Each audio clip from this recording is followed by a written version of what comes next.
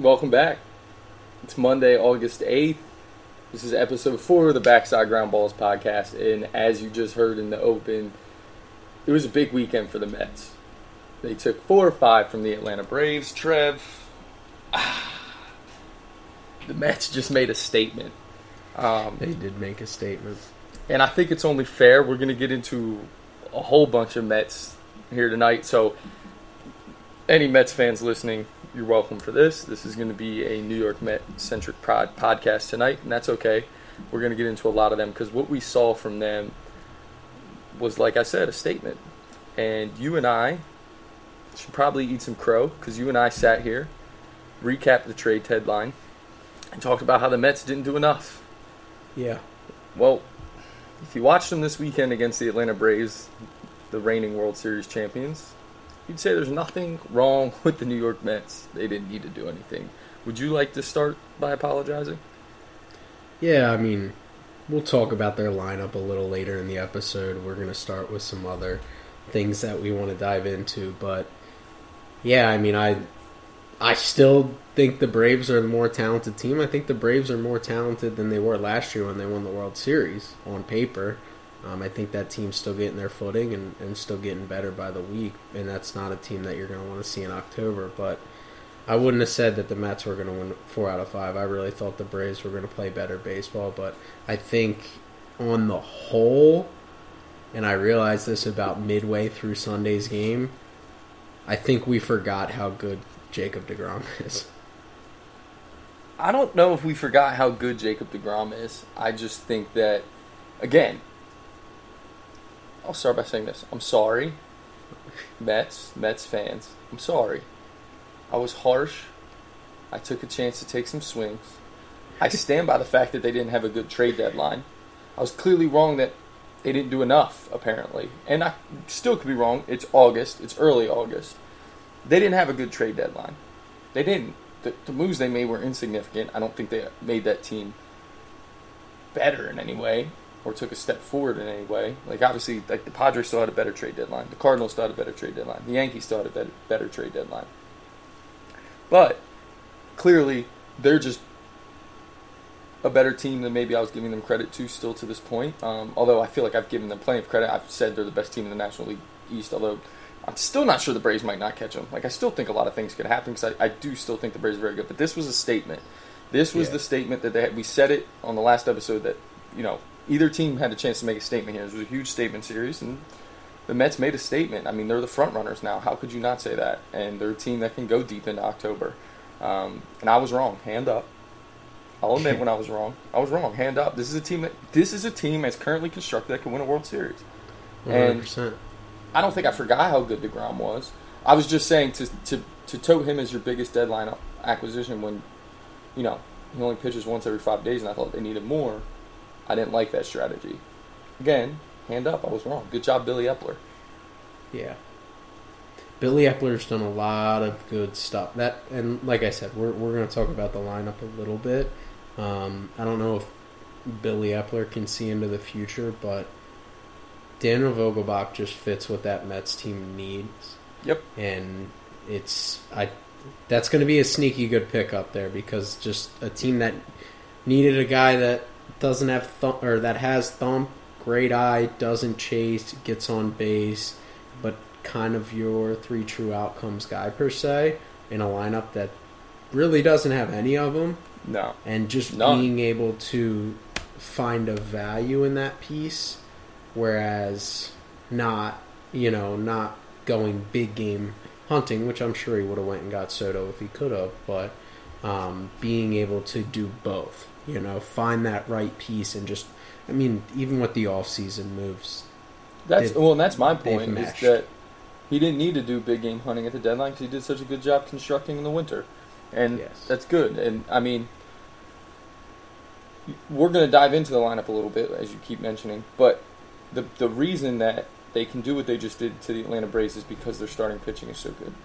And you have the best 1-2 punch in Major League Baseball. Yes. And I know people want to throw other names out there because it's fun, and it is fun. I like to do it sometimes as well, because these two guys have been the two most premier pitchers in the league for forever now, it feels like. And so, people want to, come up with a new thing because, the new shiny toy is always more fun to talk about. And it's fun to speculate. But, I mean, we'll work backwards here. Jacob deGrom yesterday, it's unbelievable. It is truly unbelievable. He's started 2 games now. He went 5 2/3 yesterday. He gave up 1 hit. It was the home run that knocked him out of the game. 2 runs. He punched out 12. This guy hadn't pitched. He didn't have spring training, really. He hadn't pitched at all in the big leagues. He's made 2 starts.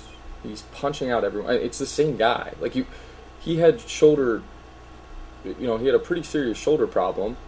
He was on the shelf at the end of last year. He starts the year on the shelf, and you're like, oh man, this could go bad. I actually had a friend who texted me in the middle of the year who said, I have a hot take that DeGrom's not going to ever recover. And, it's kind of like, well, why don't we wait and see? Yeah. And I was right on that one because he came out and, I mean, you saw it in his rehab stint. He's a unicorn, man. And he is. And they have 2 unicorns.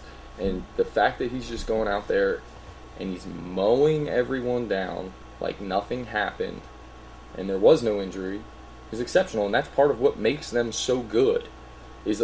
Yeah, you hand the ball to a guy like that there are all-stars, and the Braves have a really, really, really good lineup, and he's cutting through them it's nothing, man. It's unbelievable. Austin Riley is my favorite for NL MVP right now. You watch some of the clips of Austin Riley's at bats yesterday. It's not normal to make guys that good look like that in the box. It's not. No. And, I mean, even his last start before the injury, I'm pretty sure I could be wrong, was 3 perfect innings with 8 strikeouts against the Cubs. And then he got, my shoulder started hurting me. His shoulder hurt him when he had 3 perfect innings with 8 strikeouts. One guy put a ball in play and your shoulder was hurting you. But that's, and the reason I said I think we forgot how good he was because I watched that game on Sunday, and as he was pitching, it was a clinic. It was just dominance. Yes, Max Scherzer's great. Yes, Corbin Burns. Yes, Carlos Rodon. Yes, Sandy Alcantara.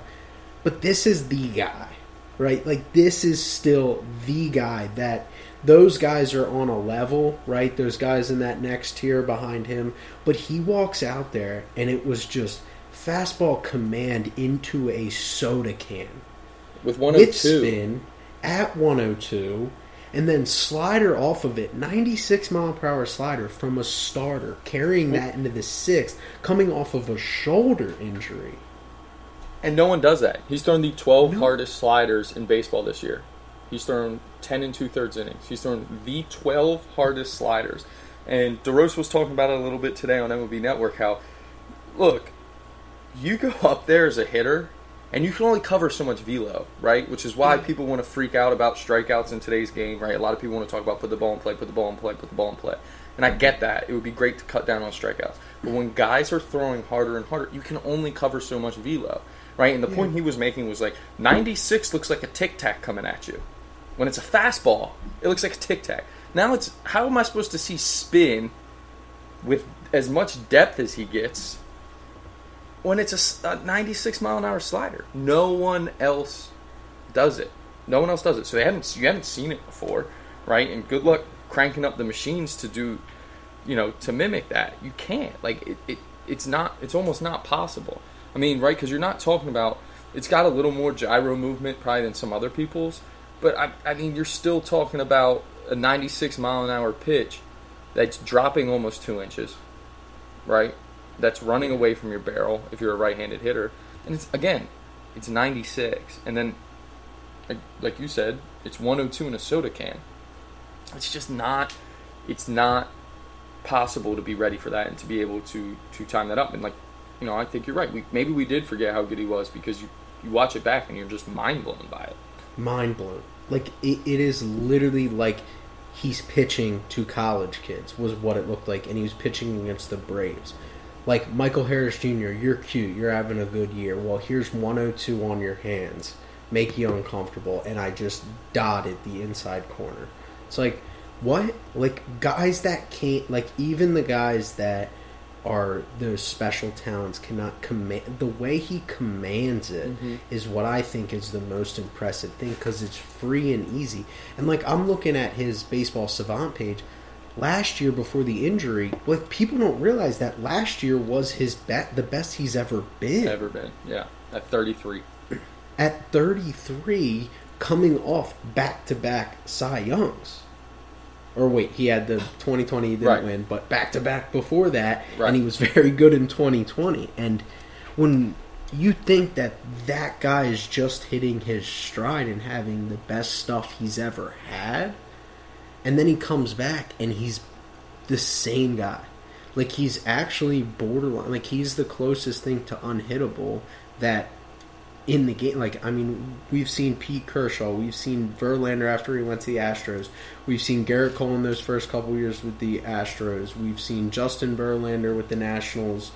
Like, this guy is a step above those stretches, it feels like, right now. Like, watching him pitch is like, it just feels like the fact that Dansby even got him. I mean, that was the only hit they had all day. It was 5 2/3 with 12 punchies and 1 walk and a homer. And the fact that they even got him once was a shock. Well, and I mean, he's thrown 130. Like, to just put it into perspective again, how good those two pitches are. He's thrown 135 pitches this year, and 126 have been fastball slider. That's like what relievers do. And again, he's only thrown 10 2/3, but still, he's going through a lineup twice with 2 pitches. They're that good. I don't know if he needs to use those other pitches even more as you keep going. If those 2 pitches are going to be that dominant, and I keep trying to stay away from the word elite because I don't want to say it a million times tonight, because you could just call everything he does elite. But to go through a lineup twice like that, and I think the thing with him that makes him so special too, and like part of the reason why he's able to do what he's done, where he can bounce back from what seems like serious arm injuries and continue to just be this dominant, is the fact that he's such a good athlete, right? Like, you look at the frame, right? It's the perfect pitcher's frame, but people forget he was a really good athlete, right? He's a shortstop in college. So that athletic ability to be able to continue to gather your body, right? Just, when you talk about pitching, like, movement is everything. The more efficient you move, you know, the better your command's going to be, the better your velo is going to be, the more polished you're going to be. And that's what, you know, when you're athletic, your body's able to gather better, and you're a step ahead. And he's just the top of that. Like, people want to say pitchers aren't athletes. Well, this guy's an unbelievable athlete. That's the only reason he can bounce back from this. That's how he can command 102 when guys don't, because he moves so freaking efficiently, because he's so athletic, that he can throw 102 in a soda can. Because when you look at it, right, effortless cheese, it's like, well, yeah, look at his lower half. Watch his lower half work. Yeah. Well, that's what I, you know, as you're saying that, I do, you know, I'm looking at his average his average velo in 2019 is 96.9 as a starter, right? What, from your perspective, has he changed that last year was 99.2 and this year's 99.4? Like, is it just the fact that he has so little wear and tear on his arm because of how little he pitched as a, you know, amateur? Yeah, so I think that number is going to come down a little bit, not a lot, because if you look at his numbers last year, they're still up in that range. I think some of the time off here, I know he's been dealing with injuries, but he's a little more fresh. And also, I think he's just continued to learn how to move, and so it's become more efficient. And again, it's why I think it's so hard sometimes to develop and do this, is because when you think about throwing something hard, right, you think you have to, like, muster it up and muscle up and tense up, and you move violently, right? If you were to tell someone who's not an athlete, not a pitcher, and definitely not at the pro level, to, like, throw something as hard as you can, you see them, they're gonna muscle up, they're gonna tense up, and they're gonna get all wild. Well, look at some of the hardest throwers in the league. The reason it looks like effortless cheese is because they're just moving so efficiently, right? The effortless velo comes from the efficiency. The lower half, they can just move everything from, they can use the ground to get max power, and it just moves up their change to where their arm is just fluid. It's a perfect spiral, and it's just fluid, and that thing just snaps out of the hand because of all the energy they're sending into the ground and then back up their body and out, right? Like Brusdar Gratterall is the, DeGrom and Gratterall to me are like the poster boys for this. Because you watch Gratterall throw, right, and he's massive, so he has so much more force that he can put into the ground. And, like, he looks like he's not even trying, Gratterall. Mm-hmm. But you watch his lower half, and you're like, oh, that makes sense. Like, you watch his hips fire. Then with DeGrom, I mean, he's, 88th percentile in extension. So now for DeGrom, to be able to use the ground and stay connected for that long to, get the extension that, no one else in the league but 12% of people can get. Oh, there it is. It's effortless now. It's coming out of that hand, and it's just, it's a rocket, right?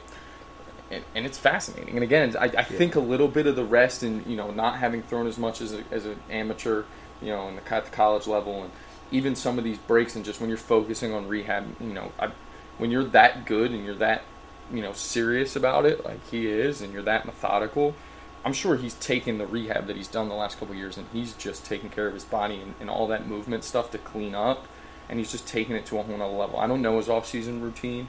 I don't obviously know what he's been doing in rehab. I'm not employed by the Mets, so I can't say for sure, but I would imagine that now the details with which he's putting into taking care of his body, and if I can segue this, I think there's also a guy that's sharing the dugout with him now that can probably teach him a thing or two, because there's a guy who's 38 years old, Max Scherzer, who pitched, the day before, who's, like, at this point, he's going to pitch until he's 50. Maybe that contract the Nationals gave him was a good deal, and he'll still be good at the end of that contract.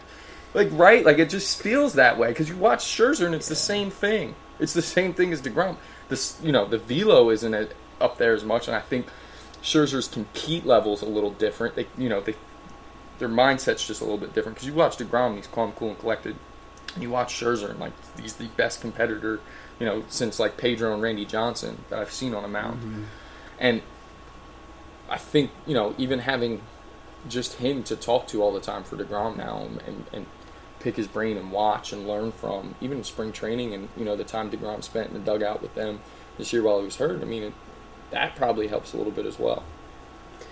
Yeah, I've kind of had this feeling, this thought recently over the last couple years, but it seems like pitchers nowadays, whether it's the information we have, whether it's understanding of movement profiles to take a little strain off the arm, but pitchers almost seem to be, like everybody talked about that young wave of hitters, right?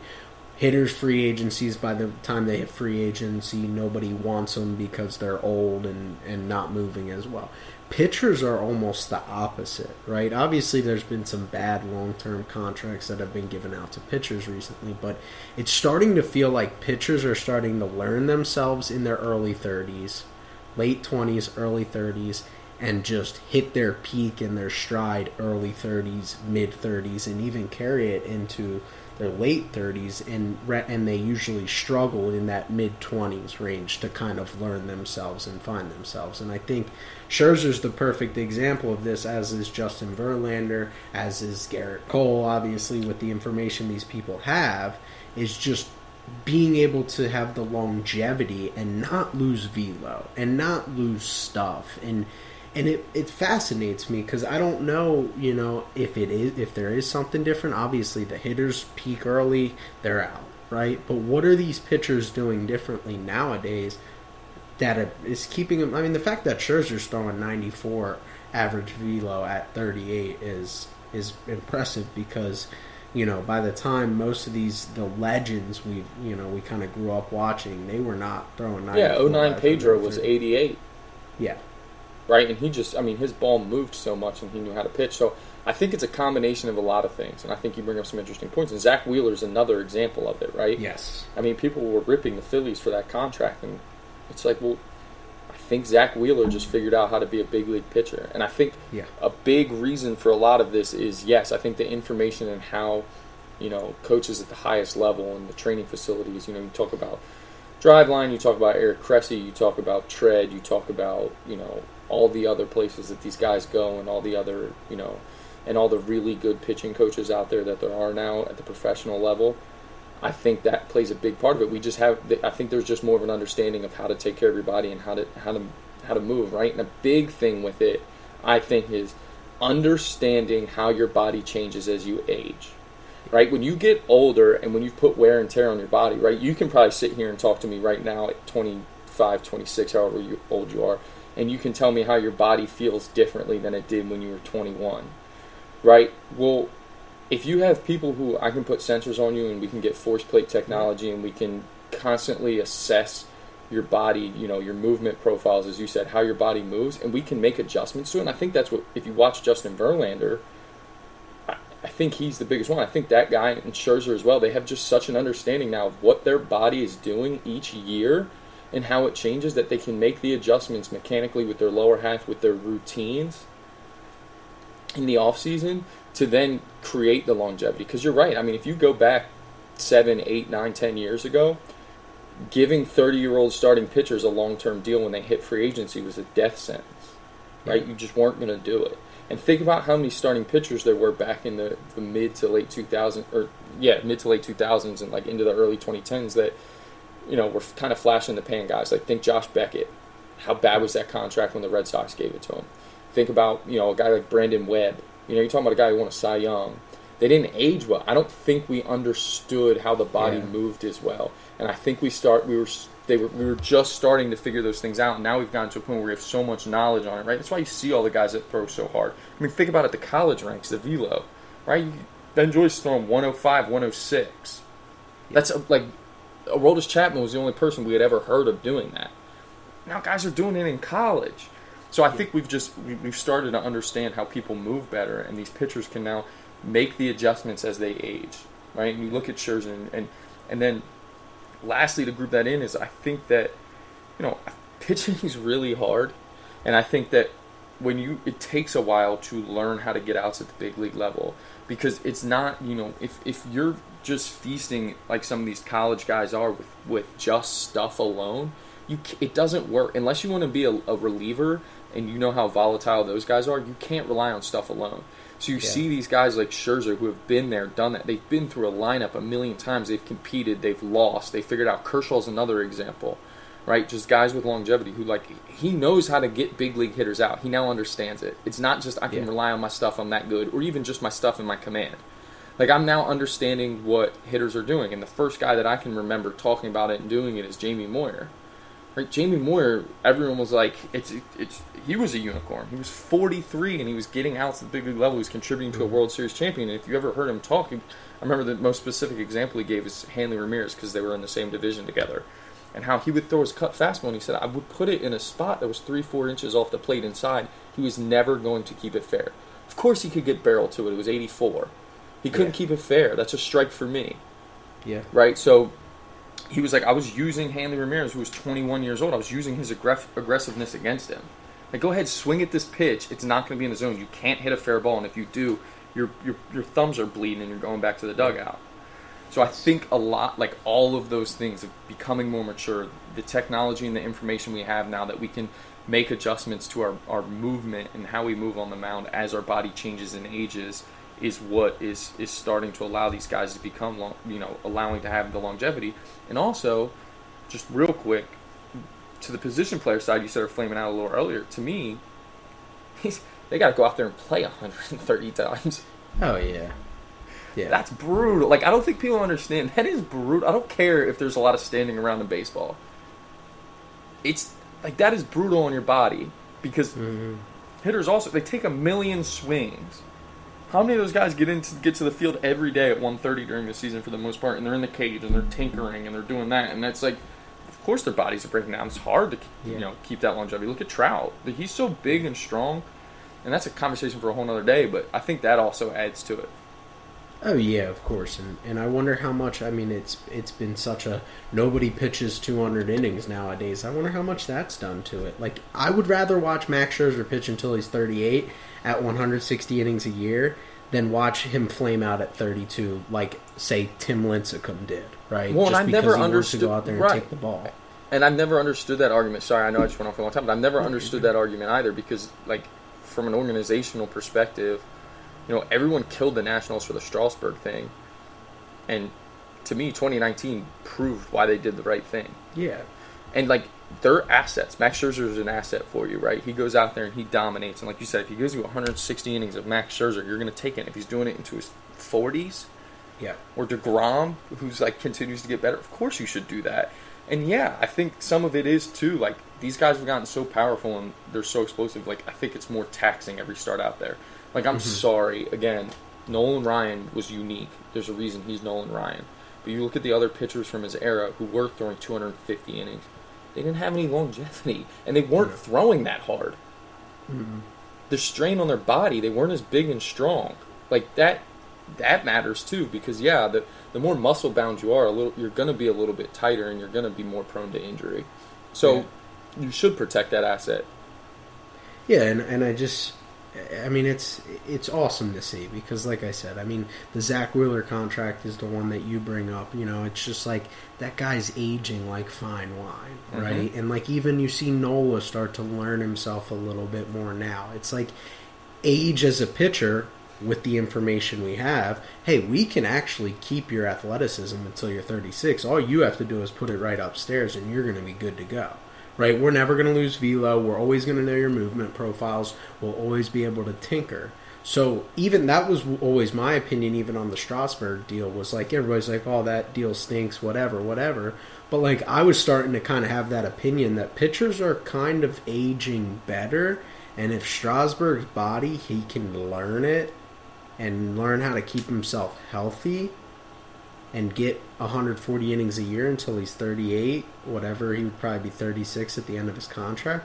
Like, that's a good deal, right? And that's what I always hope and still hope Strasburg, because he is one of the best pitchers when he's healthy, that, he's in this group of talented pitchers that we kind of talk about, and people just forget him because he can't do anything about his injuries. I mean, his body is, just the way it is for a reason, and nobody's kind of figured that out for years. But, I just think it's really cool to see that pitchers are able to maintain their stuff for such a long time. And then you put the mental part that Greg Maddux, the Tom Glavines of how to command what to throw, when to throw it, setting guys up with the stuff that guys like Jacob deGrom have, and you start to have these guys that you're like, these guys are unhittable. Like, how do you even get this guy? And it's like, that's what true outcome baseball becomes, because if I'm Max Scherzer and I get down 2-0 to a really good hitter, I'm going slider off the plate, take your walk, I'm going to punch the next guy out. Okay,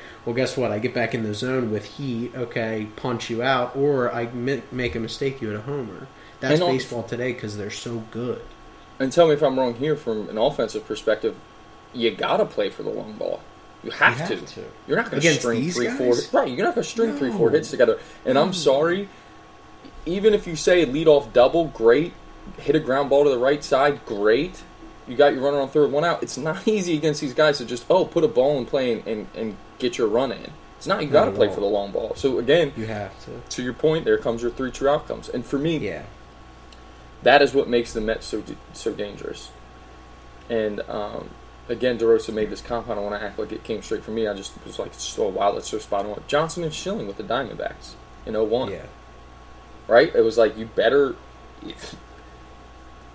find a way to win a game that they're not pitching in. Now, I don't know with these two, because they've both been banged up this year. We'll see when we get to October if they'll be able to pitch on short rest like Johnson and Schilling were doing, who were basically like, it was crazy. They were pitching every other night, it felt like. Mm-hmm. But think about it. If you get into a short series in the division series, right, a best of 5, that's 2 games. Now you're facing elimination before you can even get a chance. And it's not like the other guys on that staff are bad. So for me, it's like, this is what makes the Mets so dangerous. Like, for me, it's almost like pencil them into the NLCS. Seriously. Yeah, you got to get a 7 game. Right. Unless a team catches lightning in a bottle and can beat one of them in a division series, but they're both probably pitching at home. Mm-hmm. This is what makes him so legit. And then, to segue, and this is a guy that you've been, standing up for a couple years now. Years. Because you know more Mets fans than I do, so I haven't had to defend him as much, but we fall on the same side. I associate with more Mets fans than you do. Right, okay, right, exactly. Okay. Okay, DeGrom gives you 7, and you're down 1-0. I'm going to turn, Buck gets to turn and hand the ball to Edwin Diaz, who has been the best pitcher in baseball this year. Yeah. No, he's been the best pitcher in baseball. Yeah. And he's dominant, and he's striking out 52% of the batters he faces. Say that again. 52% of the batters he faces. Batters he faces, not outs he records. Batters he faces. He's averaging 2 strikeouts an inning. 2. A little more than 2. That is absurd. That mean this is a guy that throws him like 1-inning stints. 2 batters he faces. That means the Mets got to field the ball once when he's on the mound. Yeah. Why do you even need a defense? You don't. Law of averages would say he'd probably give up a couple of hits, but then you'd probably just punch the last guy out before they score. Yeah, and he's not. His average exit velocity this year, which I know this has been the thing about Edwin Diaz, is he gave up a couple long balls here and there. 83.8 average exit velocity this year. So even you could play with 4 players in the field and 83.8. It's not like anybody's getting a double or a homer. Nobody's getting a lick off him. And this is another great case of a guy who's just coming into his age, right? Like, the stuff has always been there. The stuff has been electric. The stuff hasn't gotten better. Newsflash. Go look at his Baseball Savant page. The stuff really hasn't gotten that much better. I think he's moving better. I think he's more confident. And I think he's understanding how to harness it. Because you remember, he had that all-star season in Seattle where he was lights out. This guy's been there the entire time. It's not like he all of a sudden found it. Sure, he gave up the ball. I don't think he was comfortable when he came over to the Mets. And that happens, right? We just saw it play out on the other side of the city with Joey Gallo. Edwin Diaz came over from Seattle, and he got thrown into this, the Mets were toxic. When he got there, it's not like the Mets, he was the reason they were... No, there were so many issues with that team. Mm-hmm. Now he's comfortable. Now I think he understands how he's harnessed that stuff a little bit. The stuff is still dominant, and now he's putting it together. And shoot, this weekend, they give him the ball, and he goes and gets 6 outs in game 1 of that series. That's when you knew the Mets weren't messing around. No. 6. It was like, whoa, okay. Yeah, and I'm looking at his Baseball Savant page, just getting in. Even in 2019, yes, he gave up a couple homers, and they were in big spots. But a 5.59 ERA with a 3.23 expected ERA. And what about your expected batting average? And his expected batting average sub 200. Yes, he gave up some barrels. He was a barrel finder. Everything put in play. It was like Josh Hader last year. Everything put in play was 100 plus, it felt like. Fair. But he still punched out 40% of the hitters he faced. And, even in that, yes, and that's where the pressure cooker of New York starts to get to you, is, when you're sitting in there with your pitching coach, or, let's say you're having the conversation with Edwin Diaz, right? And this dude's I don't know what's going on. I walk a guy and give up a home run every time. Why am I doing that? Why am I doing that? And what would you say to him, Dan? Your expected ERA is 3.23. Stay to the process, ground to the floor. Let's keep working. Let's keep doing what you're doing. Let's just shoot fastball commands. Right. We have to keep you confident. But when the media is flaming you, when fans are flaming you, when they're booing you, so if you're a process-oriented guy, and those are the things you believe in, it's very hard to have tough enough skin to sit there and look at my Savant page as Edwin Diaz and not let the media get in my head, right? So that first year, tough. But he's literally that was the only year in his career he's not top 5% in the league in expected ERA. Every year of his career, he's been top 5% in K percentage. Every year of his career, he's been top 5% in expected batting average. Every year in his career, except for 2019, he's been top 5 in the MLB percentage-wise in expected slugging percentage. And that year, he just happened to have the largest difference in WOBA and expected WOBA of 70 points of his career. So you talk about this dude has never left. Like, even the stuff's going nowhere. He's going nowhere. Right. It was just that tough stretch in 2019, like you said, where there's some other factors involved, and he was just in a bad clubhouse and a toxic team and kind of everything that was. But, I mean, he is like this is better than prime Craig Kimbrell. Like, you know, when he was dominant, like with these numbers, it's just unreal. This is unreal. Yeah, and again, if you go back to when he was a Mariner, right, and he had those seasons, you look at the numbers, his numbers haven't changed if you look at his expected stuff. They really haven't. 19 again was the worst year, and he made some bad pitches. But the years after that, it was just dominant. Absolutely ridiculous stuff. Just through and through. And this year he's put it together. And again, the vibes on that team and the manager makes a difference, because that manager is a player's guy through and through, no BS. Player's guy. People love playing for him. Guys love playing for him. He's comfortable. He's matured. He gets it now. And again, it's dominance. It's dominance. And just those three guys alone, I mean, you look at these guys' baseball savant pages and everything's red, right? And you taught us a couple weeks ago that means it's good. Right? When it's all red over there, that's a pretty good thing. And those three guys alone, like, when things get tighter in the playoffs, right, you shorten things up. DeGrom, Scherzer, and Diaz can win you a playoff series. Yes. So the offense doesn't need to be... They don't need Juan Soto. They don't need Manny Machado. They don't need Nolan Arenado. They don't need Goldschmidt. Would they take those guys? Of course.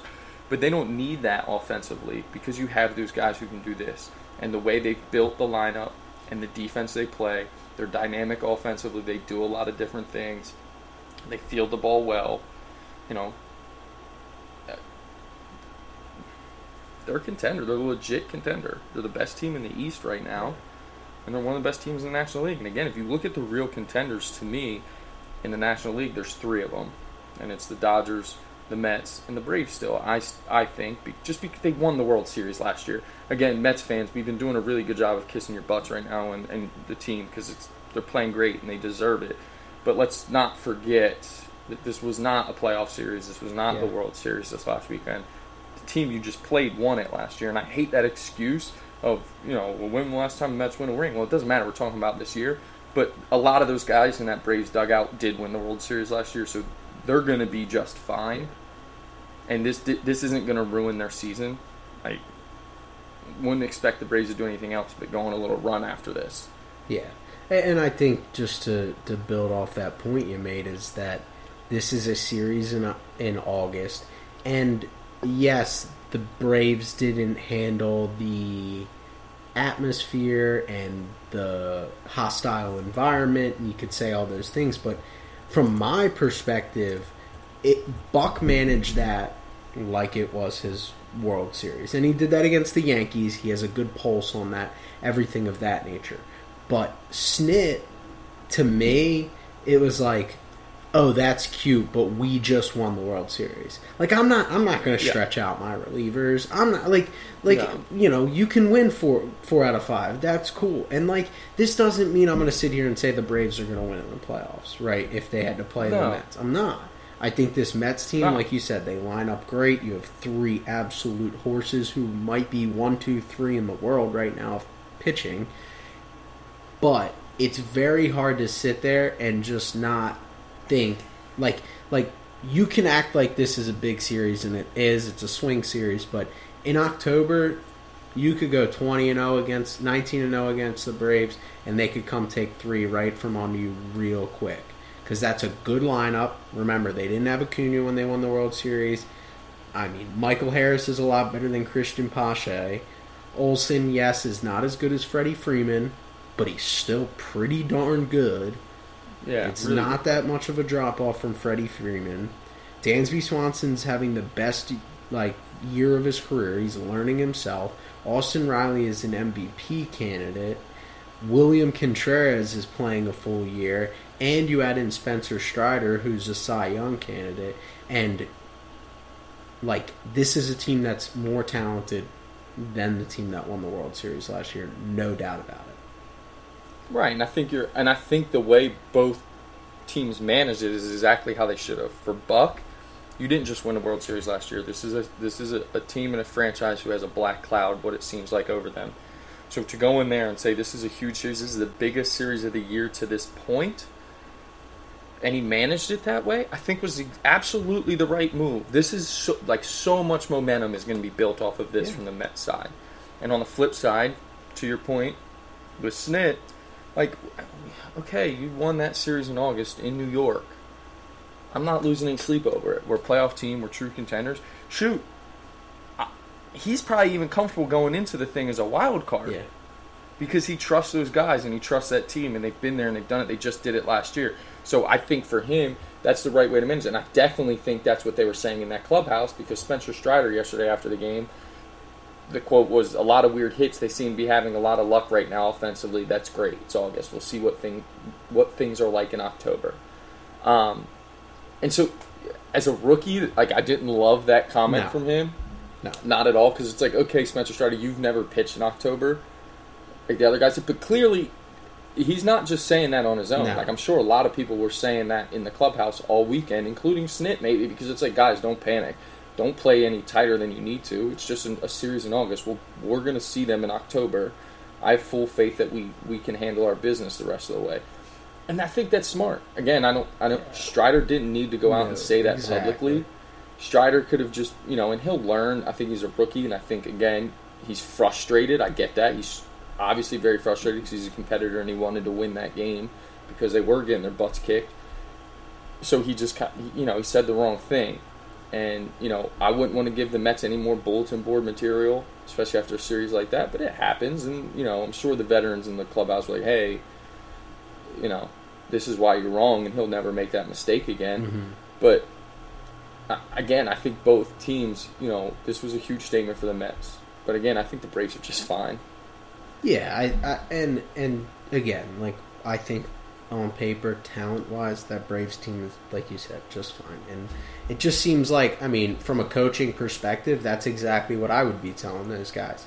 It's like, hey, we're focused on the process here, right? Like, they're rolling right now. They got a good thing going up there. We're coming off a World Series. We're still finding our own. We didn't come out of the gate. We kind of had a World Series hangover. We lost our heartbeat of this team. Like, let's just get hot in September, right? It's probably Dave Roberts says the same thing to the Dodgers. It's like, hey, we just got to worry about getting hot in September, carry that in October, and then we'll go make a run for it, right? We don't need to win series in August. We don't need to treat this like a World Series. And, it just Strider making a rookie mistake. He's probably younger than the both of us at this point. Right. For him to stand up there and say what was probably the post-game conversation from them, right? Is like, yeah, we got our teeth kicked in. No big deal. They had a little bit of luck on offense, which, did you watch that inning? They did, right? Right. Like, yeah. You're talking about infield single from Nimmo, bloop hit from Lindor, ball off the bag from Alonso. And sure, Mark Canha struggling this year, big base knock Strider out of the game. Yeah, like, that's a big hit. But it's very hard to go bloop, bloop. Pete's was hit hard, but bloop, bloop, barrel off the bag. Kind of couple in baseball a foot to today. The right, and that's probably fielded. Yeah, in the big leagues, with Alonso's ball positioning, is getting backhanded. Yeah. Yep. Right, he was there, and the ball hits off the bag and goes over his head. So, I think for me, it's interesting, though, just get into this real quick, because I know you want to talk about this guy, but just the Mets lineup as a whole, how it's constructed, obviously it's working, and I think they've done a really good job constructing it. Like, right, it's so built around, I feel like it's a ton of athletes, and then they stick Alonso in the middle of it. A bunch of guys who just, Nimmo, right, he 10-pitch at bat, and then rips a single to start that game off against Strider, who's just coming out pumping 99 in the first. And, they have a bunch of athletes who put the ball in play a lot, and then you have Alonso, who's your thump, which, again, to your point earlier, why Vogelbach fits so well into that lineup is because now here's another guy with some thump that they can use to pair with Alonso, because he's really the only guy that you're constantly concerned is going to leave the yard. Right? Lindor hasn't showed the 30-plus home run power since he left Cleveland, but what he's done is he's cut down on strikeouts and he's put the ball in play, and I feel like that's kind of how they've constructed this lineup, and they did a good job doing it. And so, yeah, Strider, it's frustrating, but that's kind of what the Mets do. No.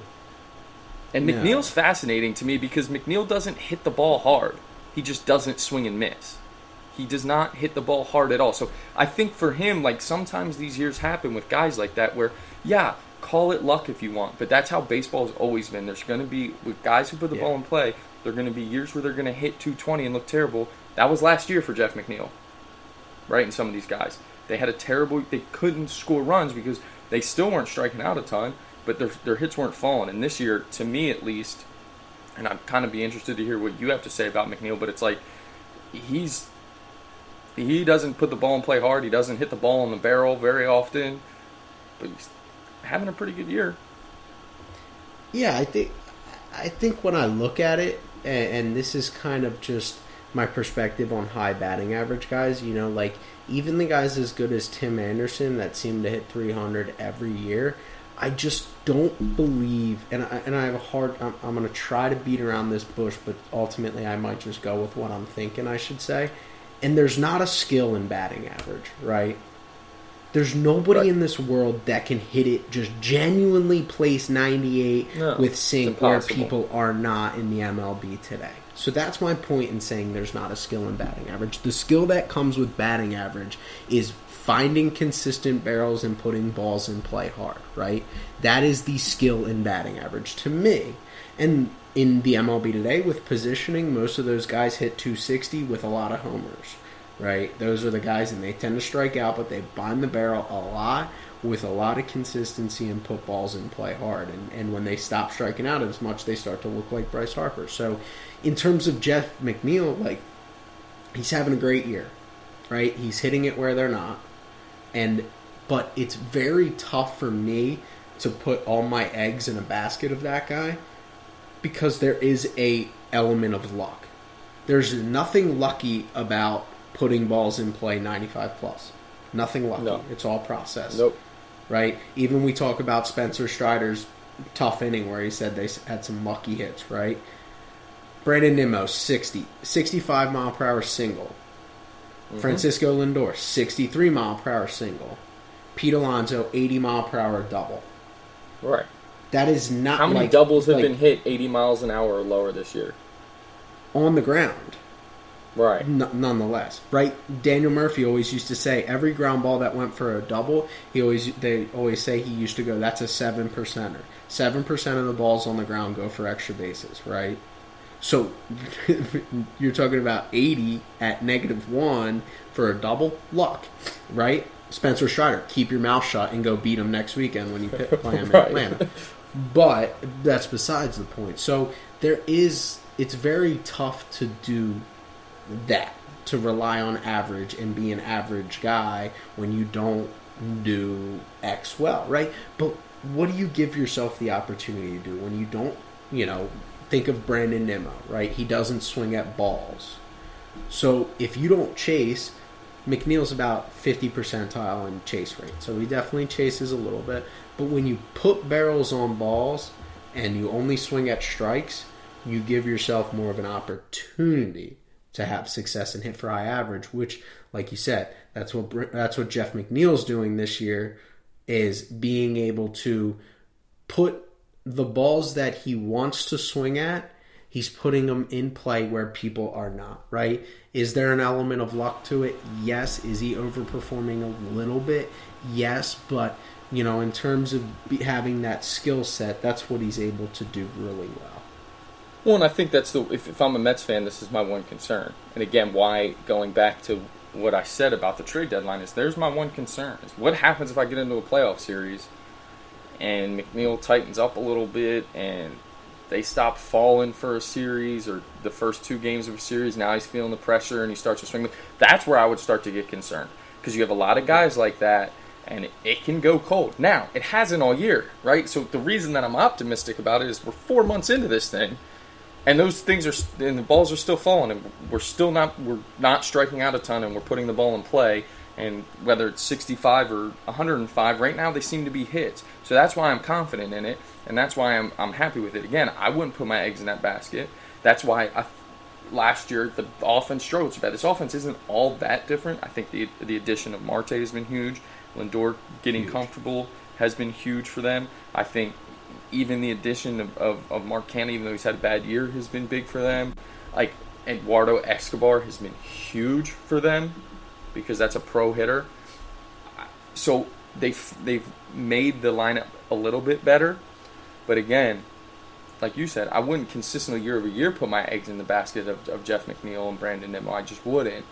And, hey, they just got rid of J.D. Davis because he was on the other. That could very easily, the move of J.D. Davis, who had a really good year last year, doing the same thing with the same batted ball profiles, could have easily been them getting rid of Jeff McNeil if they weren't falling. Am I right?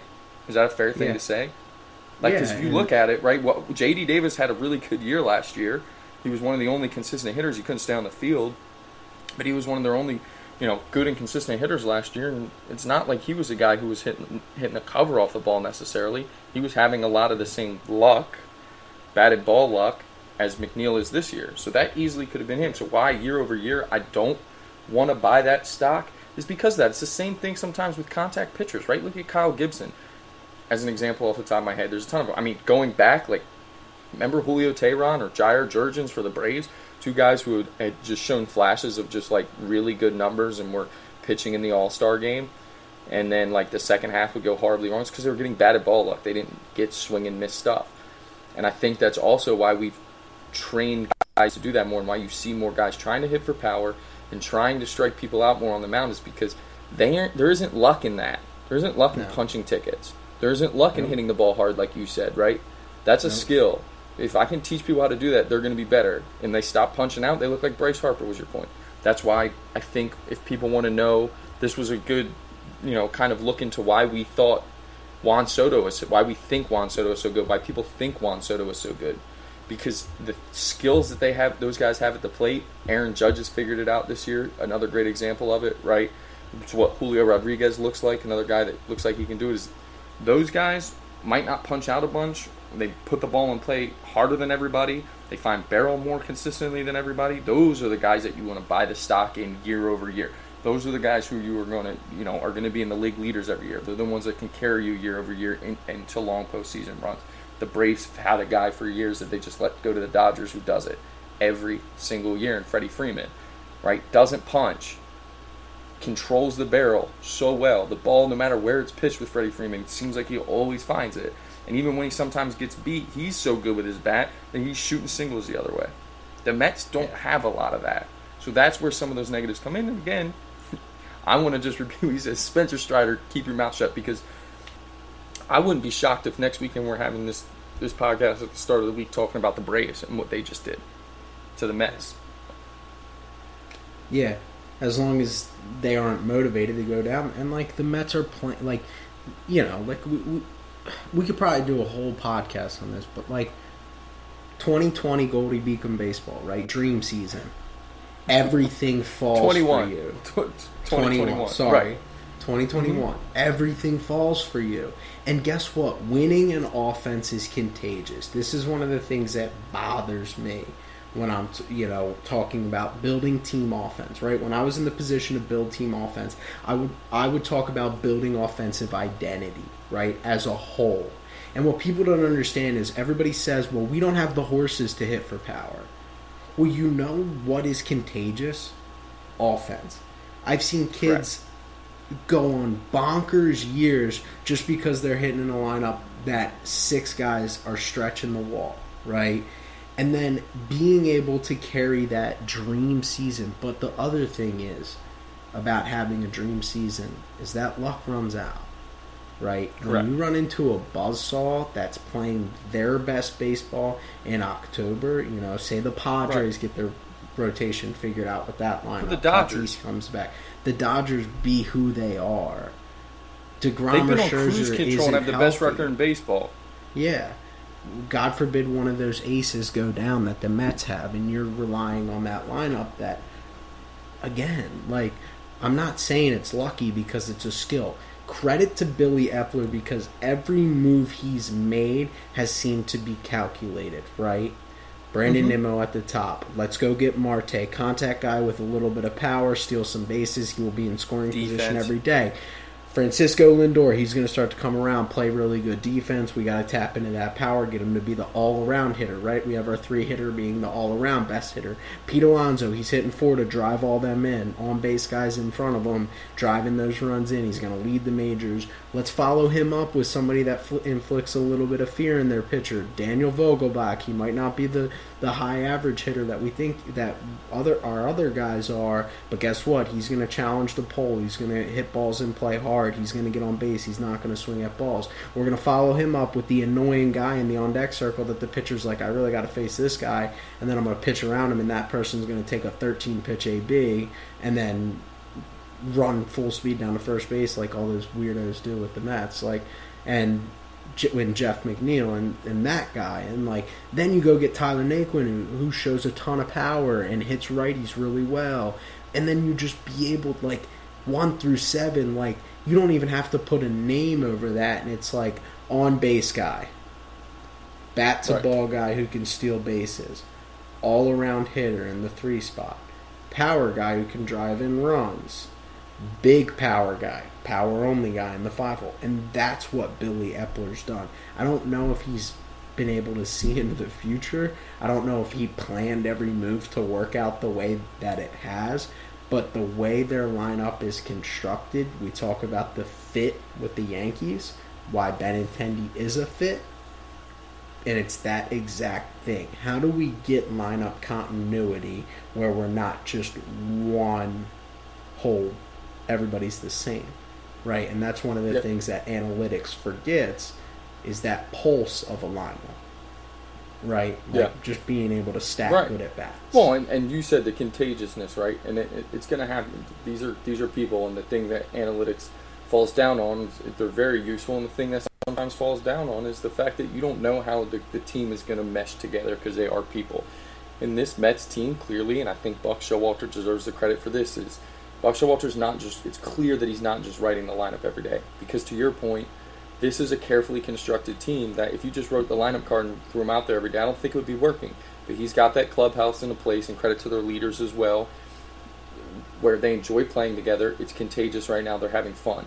Again, you made a reference that no one else will understand, but that 2021 Goldie Beacon team where, right, like, it was a group of people who really enjoyed being together every single day, and that can run out, though, sometimes. That can run out, because sometimes the talent, if you run into a buzzsaw, like you said, in October in the postseason, and that can happen, and it could happen to the Mets, but right now, the way they've positioned themselves, everyone within that organization right now deserves a lot of credit. And they've done a really good job. And, that's why they've positioned themselves the way they have. And, I don't know if they're going to win the East, but I would say after this weekend, they look like they're going to. Again, we could be having this conversation next week, and I could say the opposite, because the Braves are still really good. And you never know what's going to happen in the playoffs, and that's what makes it fun. But credit to them where it's due. Just looking around the league real here, let's wrap up. Looking around the league the rest of the week, the Yankees are scuffling a little bit. They got swept in St. Louis over the weekend, which huge statement by the Cardinals. They're visiting Seattle. Dodgers, who just swept the Padres, which was a big series, and the Dodgers, who was like cute toys that you got at the deadline, were good. They swept the Padres. They're hosting the Twins, who's a first-place team. People forget that. And the Padres will need to bounce back against the Giants, who are, I don't know, they feel like they're dying to me. And so for them, that's a huge series. So a lot of good baseball to look for the rest of this week. I'll be excited to talk, see what happens this week, and we'll get you ready for the weekend. Any last thoughts? No, I mean, obviously the Yankees are scuffling, but like you said, big series for the Cards. I think that team has a little bit of it that we're talking about with the Mets, and to a lesser extent because they're in the Midwest and people don't talk about them as much. But that was a big series for them to go out there. Tyler O'Neill hasn't even gotten going. and he's a really good ball player for them. And from the Dodgers standpoint, I mean, just like casual. I mean, they didn't even casual. They didn't casual. have They didn't throw Clayton Kershaw, Walker Buehler, Julio Urias. Did he throw this weekend? No. I don't believe so. 2 of the 3 games Dustin were May, Tyler Anderson, and Andrew Heaney. And they went and Tyler Anderson is he's in the Cy Young conversation. Tyler Anderson. Yeah. And Andrew I feel like Heaney's they're on cruise punching control. out too. Think about the pitchers on the IL for the Dodgers. Kershaw's now on the IL with the back. Buehler's on the IL. Dustin May hasn't thrown a pitch in what feels like forever. He looked like he was going to be a young ace coming up. Brusdar Gratterall's on the IL. I mean, they're ridiculous. And the Cardinals, I agree. I mean, the Cardinals, the trade for Jordan Montgomery, he goes out there and throws 5 shutout against the Yankees. That had to feel so good for him because the Yankees never really wanted to believe in him. To go out and do that, and the trade for him is because it to me looks like we don't need Harrison Bader. Dylan Carlson, the glove, he's starting to get comfortable with the plate. The Cardinals definitely have some of that. In fact, and then you got those 2 guys that hit in the middle of their order. I mean, Arenado with a huge 3-run bomb yesterday off Montas. I mean, that was a big series for them. So we could do a whole podcast on the Cardinals because I really like what they have going on. They're now in first place, and the Brewers, they haven't won since they traded Josh Hader. We were kind of saluting them for that move. Right now, it just, it's too soon to tell. Don't get me wrong, but they were, I believe, 3 games up at the deadline when they made the trade of Hader. They haven't won a game since. The Cardinals have won every game since the deadline, and now the Brewers find themselves out of the playoffs picture. Right, they're 2 games behind the Cardinals in the division. They're 2 games behind the Phillies in the wild card, and actually they're a game and a half, I guess, behind the last wild card because the Phillies moved ahead of the Padres this weekend. So, I mean, this time of year is the best. It's fun. Yeah. It's going to get fun, and it's going to be interesting to see what these teams keep going. Yeah. I think when you look at the Brewers, Devin Williams was, distraught when Hader was traded. Right. Which, again, on paper, a good move, right? We saluted it, but these are people. They're people. And that interview was hard to watch. You can tell it was a friend, and he's taking his licks. I think he's going to get going, and he'll be okay once he gets. I think he's more just frustrated over the whole thing. I'm sure he's like, why am I pitching the 9th more than it's my job. It's not like he was wanting them to get rid of him so he can start getting saves. He was very comfortable in the 8th inning. So I mean, he's one of the best pitchers in baseball for a reason. He'll be back to that. There's no doubt about that. So, but he had a couple rough outings this weekend, and it's tough to see. They got the Rays, and now they got the Rays coming to town. Yeah, that's tough. Is Cody Bellinger and Max Muncy getting going? Well, tune in next time. We'll find out. Same time, same channel. We'll find out. We'll figure it out. I mean, Bellinger had 2 bombs last night on Sunday Night Baseball. Oppo. That's a good sign. It's a good sign. It's a good sign. He's a lost man. Make sure you like, share, subscribe. Do it all. It's been episode 4. We'll see you guys later this week.